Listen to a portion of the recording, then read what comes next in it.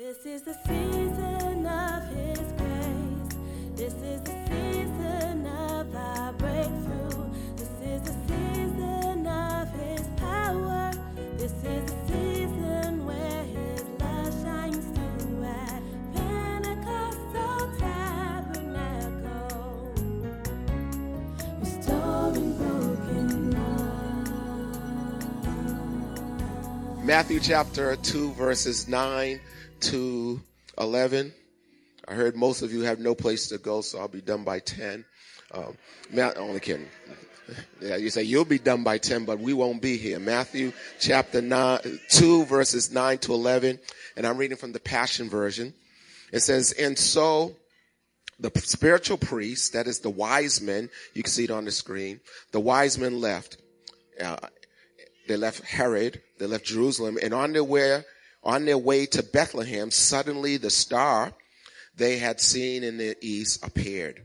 Amazed, they watched as it went ahead of them and stopped directly over the place where the child was. They were so ecstatic that they shouted and celebrated with unrestrained joy. They were so excited when they found the child that they celebrated and they shouted with unrestrained joy. Verse 11, when they came into the house and saw the young child with Mary, his mother, they were overcome.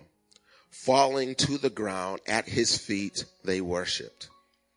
Falling to the ground at his feet, they worshiped. Then they opened their treasure boxes full of gifts and presented him with gold, frankincense, and myrrh. I want to speak to you on the subject, let me be frank. Let me be frank. And I want to be clear that this is not a statement from me, let me be frank. This is a prayer that I want for me, and hopefully you'll see, if the Lord open your eyes and open your heart, that hopefully this will be our prayer going into 2017. Let me be frank.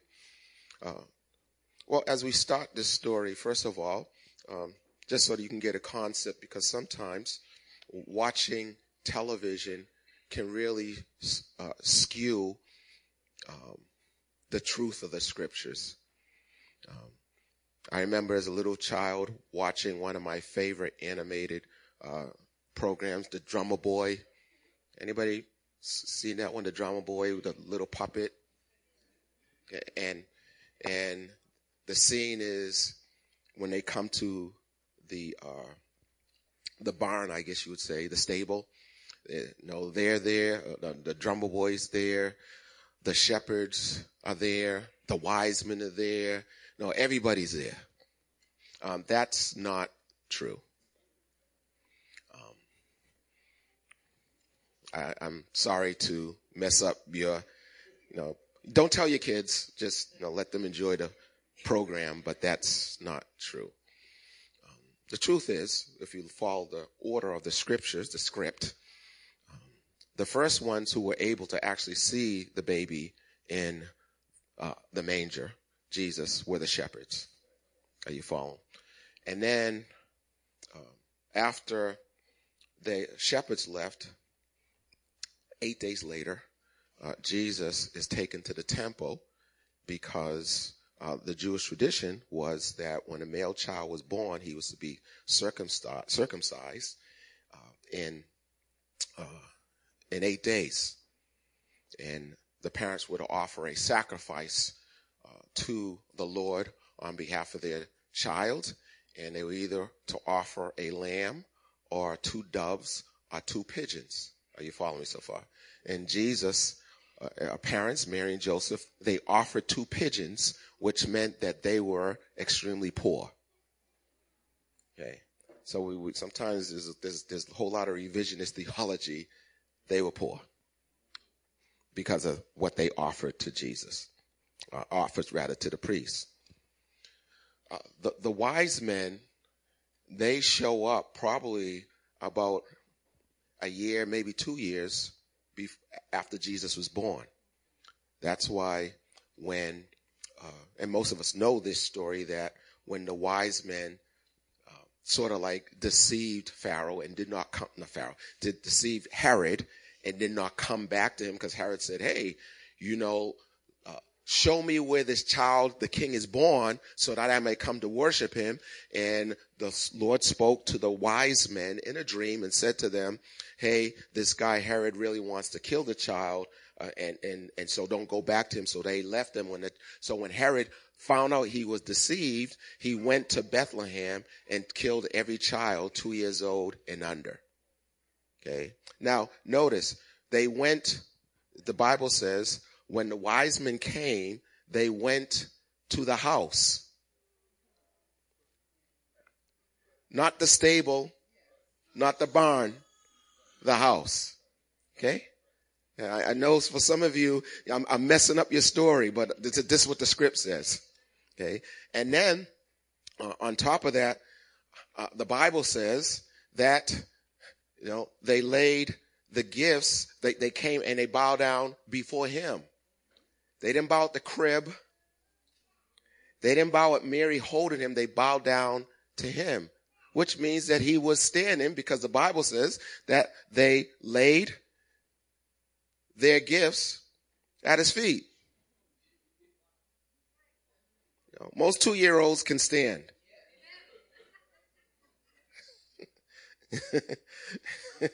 So some of you are like, I wish I didn't come to church. You messed up my whole. So read the script. Okay, read the script. And so another thing is that there weren't, I know, and don't look, you don't have to change the Christmas carol, but there weren't 3 wise men or 3 kings. We 3 kings. No, you can still sing that song. But the Bible doesn't say there were 3 kings or 3 wise men. They were called magi, and they were wise men, but really they were Persian priests. They were priests.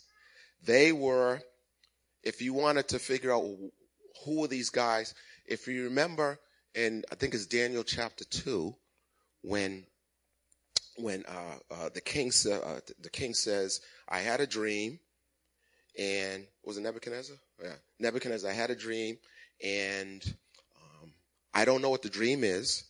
And so you who are my wise men, magicians, you need to tell me not only what I dreamed, but interpret it. And whoever can do that, I'm going to make one of the richest men in the entire empire. But if you all can't do it, I'm going to kill all of you. Okay? So we're talking about men like Daniel, Shadrach, these were the wisest men. They were astrologers, which is why they noticed the star. Everybody all right so far? So we have these magi who come, they see the star and they follow the star to worship this king that's been revealed to them. And they brought 3 gifts. They brought 3 gifts. They brought gold, which is the gift that you give to a king. They brought myrrh, which speaks of suffering and death. It was used to embalm a dead body. Are you with me so far? And they brought frankincense. Frankincense. Frankincense is a Hebrew word, or a Greek word, Hebrew 81, and it means white. They brought frankincense. They brought a gift sort of white. Isaiah chapter 1 verse 18 says that if we come to Jesus, though our sins be as scarlet, he will make them white as snow. Okay. In Mark chapter 9, verse 3, it talks about when Peter, James, and John, they went to the mountain with Jesus, and suddenly he was transformed in front of them. We call it the Mount of Transfiguration. Okay. And when he was transformed, the Bible says, and I like the way the J.B. Phillips translation says, his clothes became white, dazzling white, whiter than any earthly bleaching could make them. So this was beyond white. And so so when we think of this frankincense, this white substance, we're speaking of something that is holy. Something, the word holy, I know we want to get into a whole lot of fancy definitions of the word holy, but it simply means different. Different. So for example, a mortuary, the word "ary" at the end of the word means place of, so a mortuary is a place of death. A sanctuary is a place of holiness, meaning that this place is a different place. That's why when you see a sign that says no chewing gum and no bringing coffee and hamburgers no, this is a different room. And we treat it differently because it's holy. Are you following me so far? So, this frankincense was a perfume that was used in the sanctuary. Frankincense was used as a perfume for the place that was different. And so Exodus chapter 30, verses 34 to 37, this New Living Translation, it says, "Then the Lord said to Moses, gather fragrant spices, resin droplets, mollusk shell, and galbanum, and mix these fragrant spices with pure frankincense. Mix them with pure frankincense and weighed out in equal amounts." Verse 35, I'm reading from the New Living Translation. "Using the unusual technique of the incense maker." Tell somebody you're an incense maker. Okay. We're incense makers. Okay.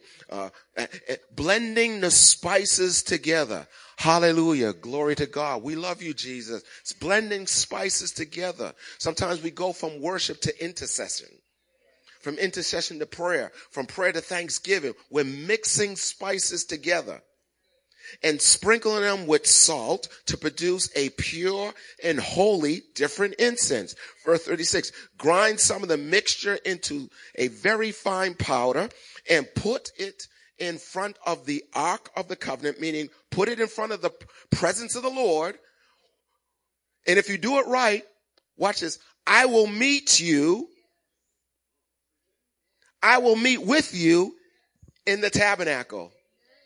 Meaning if you mix these spices, if you come praying, and that's why we have Elder Nita praying and then offer prayers of thanksgiving and worship. And when you mix these together, if we do it properly, God says, "I will meet you there."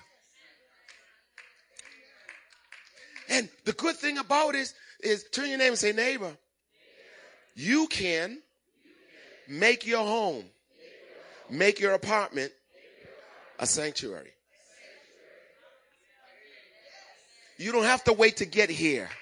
God says, if you put the right mixture, I'll meet you at your house. You know, that's a good word right there. That's a good word right there. Okay. I'll meet you at your house. I'll meet you at your house. Notice this. "You must treat this incense as most holy." We're not just chucking up praises. We're not saying mindless hallelujahs. But we're offering up praises. Some of you, I have noticed some of you read the Psalms before the Lord. You're careful how you mix that incense because it is most holy. It is most different. Never use this formula to make this incense for yourselves. Don't just throw up praises to God and prayers because, well, I'm just tired. Here, take this. God, you know what kind of day I had? No, just be careful. It is reserved for the Lord, and you must treat it as holy. Leviticus chapter 2, verses 1 and 2 says this: when you present grain as an offering to the Lord, the offering must consist of choice flour. You are to pour olive oil on it and sprinkle it with incense. So the grain offering was interesting. The grain offering, everybody with me so far? The grain offering is the offering that you give to God that says to God, I thank you for providing for me. In fact, this is one of the few offerings that you get to mix your stuff with God's. In other words, God grows the grain, but then you take the frankincense and put it on the grain and say to God, God, everything I have, I want to give you thanks for it. Turn your neighbor and say, neighbor, when's the last time you gave God a grain offering?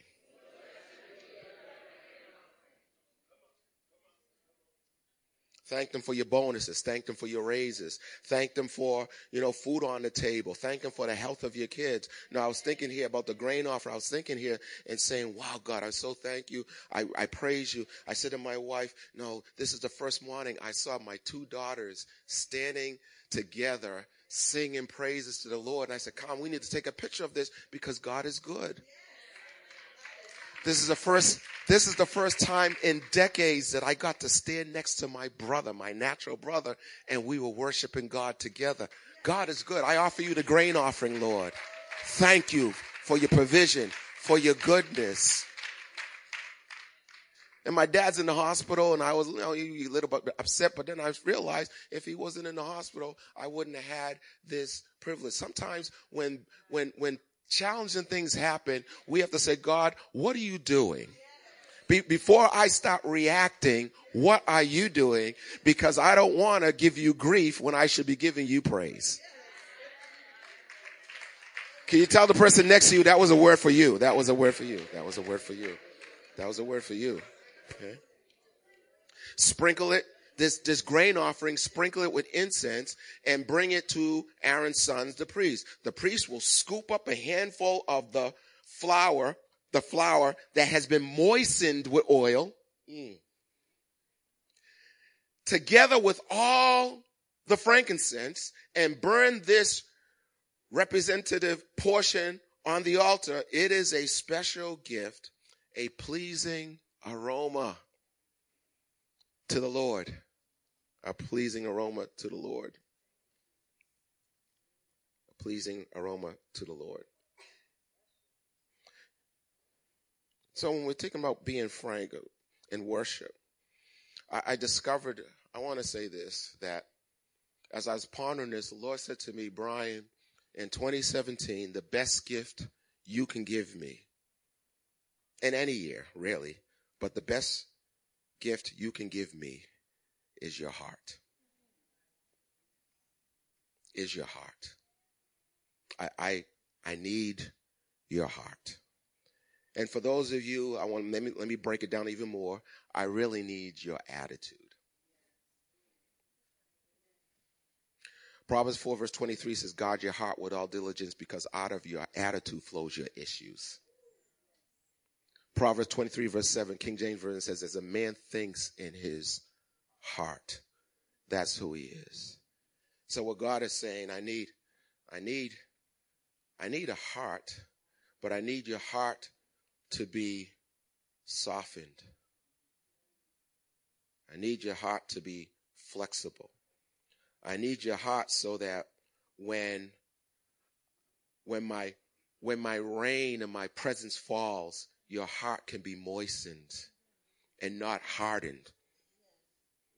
Hebrews chapter 3 says, today, if you would hear his voice, don't harden your heart. A hard attitude. Our attitudes can be hardened through circumstances and situations. And we got to be careful because our attitude can be so hard that we can't hear the voice of God. I said my dad's in the hospital and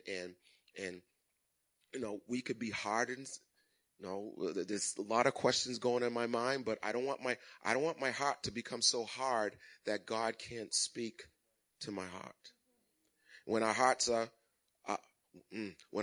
are softened, our hearts are also pliable, so that the hand of God can form some things in our heart that may not be there right now. Let me give you myself, for example, quickly. As I said before, for years, I always ended up in the longest line. Before ATM and all that, if I got in the bank lines, they have all these tellers, I was end up in the wrong line. Even if it was the shortest shopping line, I was like, oh, I feel good. I'm in the shortest shopping line. And all of a sudden, when the person goes to pay, they don't have enough money. And now and I'm like, you know what, God? When they had booths going on the highway, you know how you do it. You're maneuvering which line you're going to go in. This is before Easy Pass and whatnot. And you see the slowest line, the shortest line, you say, okay, I got this. And all of a sudden, this person in front of you, they're asking for directions. They don't have change. And I would be losing my mind. And the Lord is saying to me, I'm trying to form patience in your heart. And when you stop reacting, I'll stop dealing. Amen.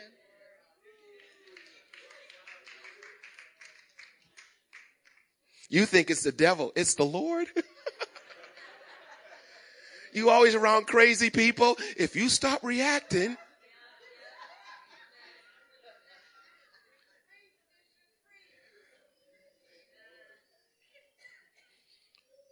we're talking about, I want a softened heart. But remember, we said frankincense means what? White.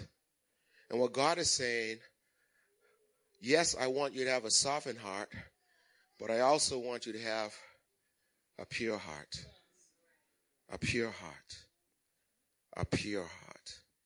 Let me close with this. When I looked up the etymology of the word frank, the etymology word frank has 3 definitions. It means genuine. It means gracious. And it means generous. And God is saying that when the Magi came and they gave Jesus frankincense, they were basically saying, God, I give you my heart, a heart that is genuine, a heart that is gracious, a heart that is generous, a heart that is genuine. Who you are when nobody is looking at you is who you really are. We have this saying, one of my pet peeves is the saying, let's keep it real. I'm keeping it real. And what the connotation of keeping it real really is I'm a jerk and you can just have to deal with that. I'm just keeping it real with you. No, I'm talking about the connotation. What keeping it real is just be genuine. Be genuine. And keeping it real does not excuse us from repentance. Oh, yes. Oh, yes. Keeping it real. I had a message that I invented called the jerk jacket. Some of y'all remember it. So some of y'all use that term now, the jerk jacket. Come on, folks. You know how to put on the jerk jacket. Mm-hmm. Someone ticks you off. Maybe your wife has messed up the meal, and you put on the jerk jacket. You say, "Wow, nice move, Betty Crocker." That's putting on the jerk jacket. Okay. Just look straight. Just look straight. Just look straight. You're with somebody that's driving too slow, and you're like, are we going to get there in this century? That just so little remarks. Are you with me? Someone burns the food and you say, "Are you a high priest with a burnt offering?" Because it's just. And you may say, "Well, how do you know those things?" I have a whole closet of jerk jackets. Even if English is not your first language, you understand. How many of you have ever put on the jerk jacket? Come on, raise your hand. Raise your hand. Oh, I love my. That's right. How many of you put on the jerk jacket and was glad you put on the jerk jacket? Amen. And how many of you, when someone says something, you went to your wardrobe and you said, "Which one should I put?" Can I get a witness out there? Oh yeah. Shadabaha. Yes. Don't put it on today. Don't put it on today. Don't be tempted to put on. Please, don't put it on today.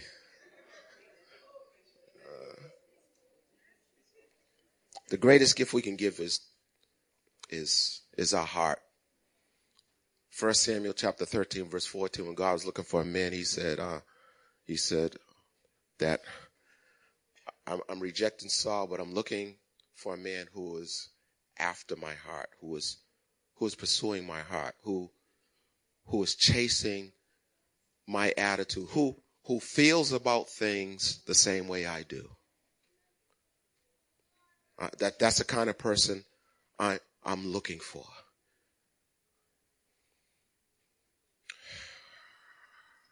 When God was about to choose a King David in 1 Samuel chapter 16, verse 9, and everybody was looking at the gifts and the height and the strength of David's older brothers, he said to Samuel the prophet, "Don't look at their outward appearance. Man looks at the outward appearance, but I'm looking at the heart. I'm looking at the attitude."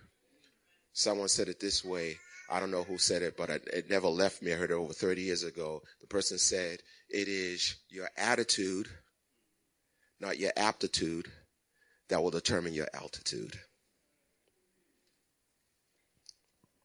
God's looking at the heart. Is your heart genuine?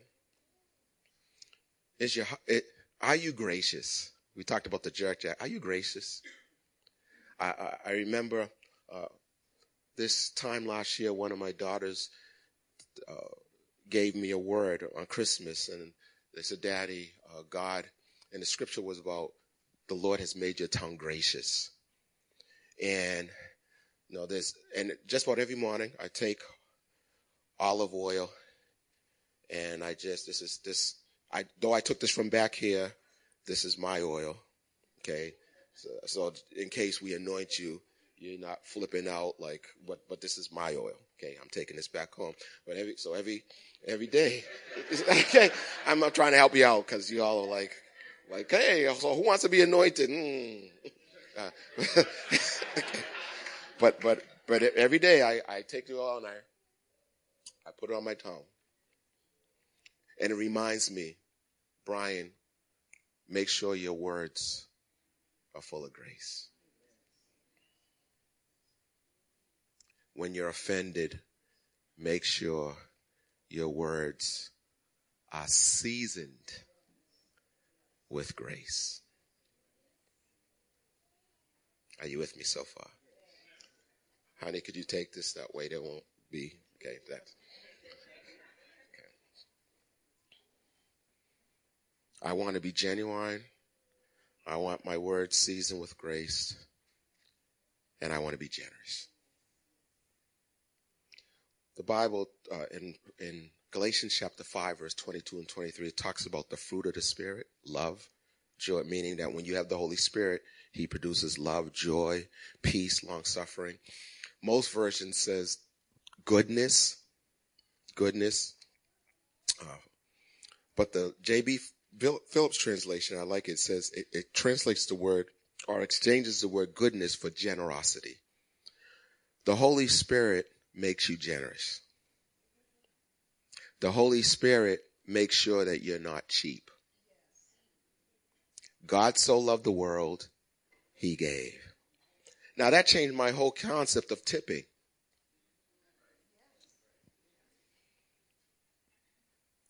When I get a real good waiter or waitress, the Lord says, why are you just giving them 15%?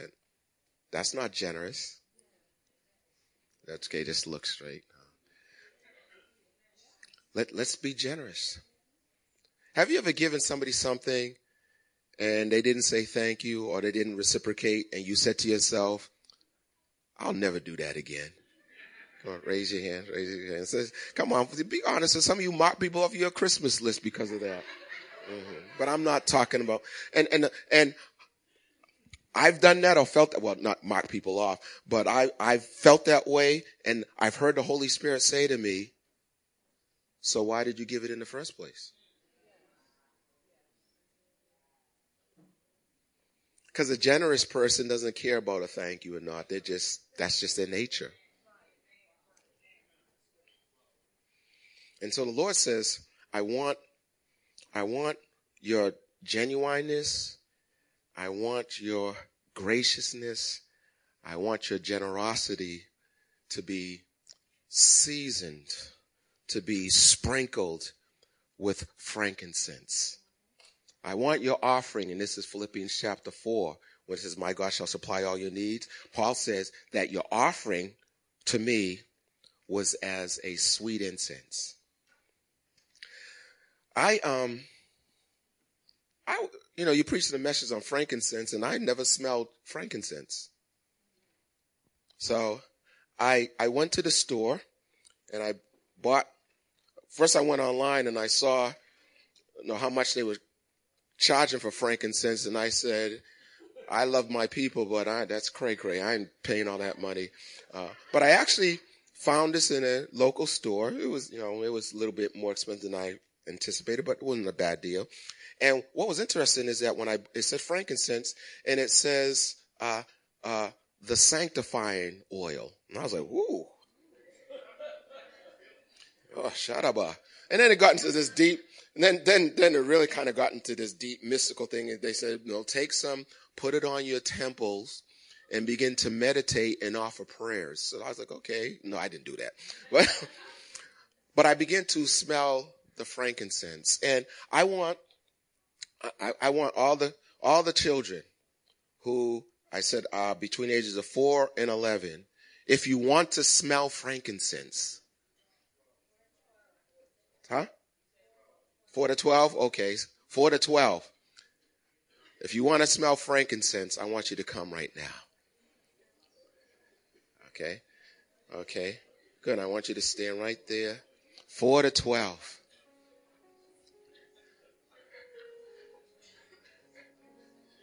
You come here for me. Woo. Wow. Okay. Yeah, Xavier, you can come too. 4 to 12. No. Okay. Yeah. Yeah. Wow. They're running. Okay. 4 to 12. Good. They say, yeah. See, they're coming from downstairs. They come from Central Square. They come from. Okay. Smelling frankincense. Okay. Good. Good. So hold this, sir, because they're going to smell frankincense. Whoa. Now, what I did was I took frankincense and I soaked these dollars in frankincense all night. Okay. And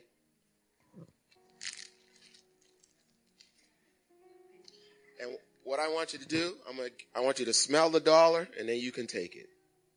Okay? And what you may want to do is go back to your parents and say, yeah, you can smell this too. The frankincense actually smells pretty good. Okay? So it's not like a funky smell. Are you following me so far? But this is the thing I want to say to you as we close.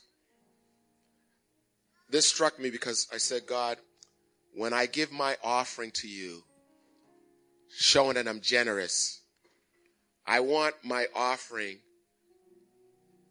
to be bathed with frankincense.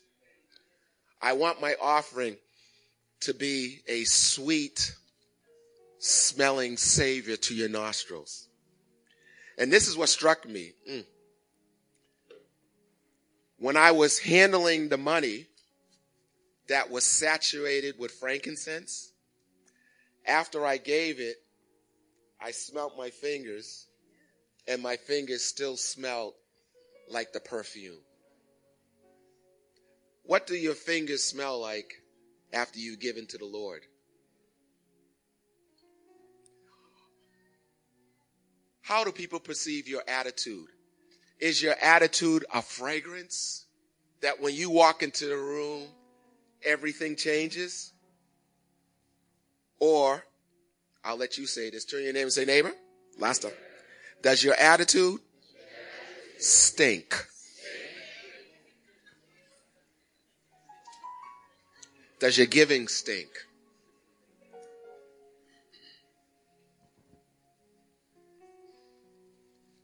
Ooh, this smells good.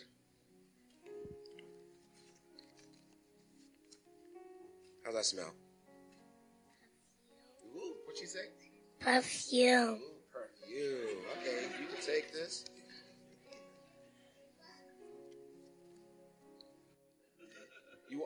You must be Damon's daughter. You want more, huh? Smell good? Hey, you can just smell and take. So this is the easiest money you'll ever make. Hey, whoa, no. You gotta smell it. Jonathan, this your daughter? Smell it? Now you can take it. Hey. Oh, you gotta smell first. You gotta smell first. You taught your child real well, Sarah. He's all like, no. You smell it first. Take it. Smell. Take it.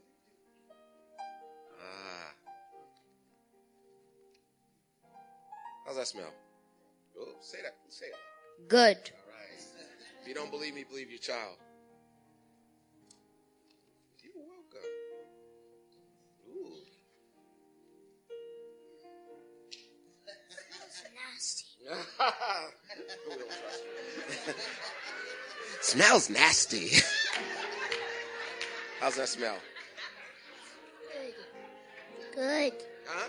Good. He said it smells good. Okay, great.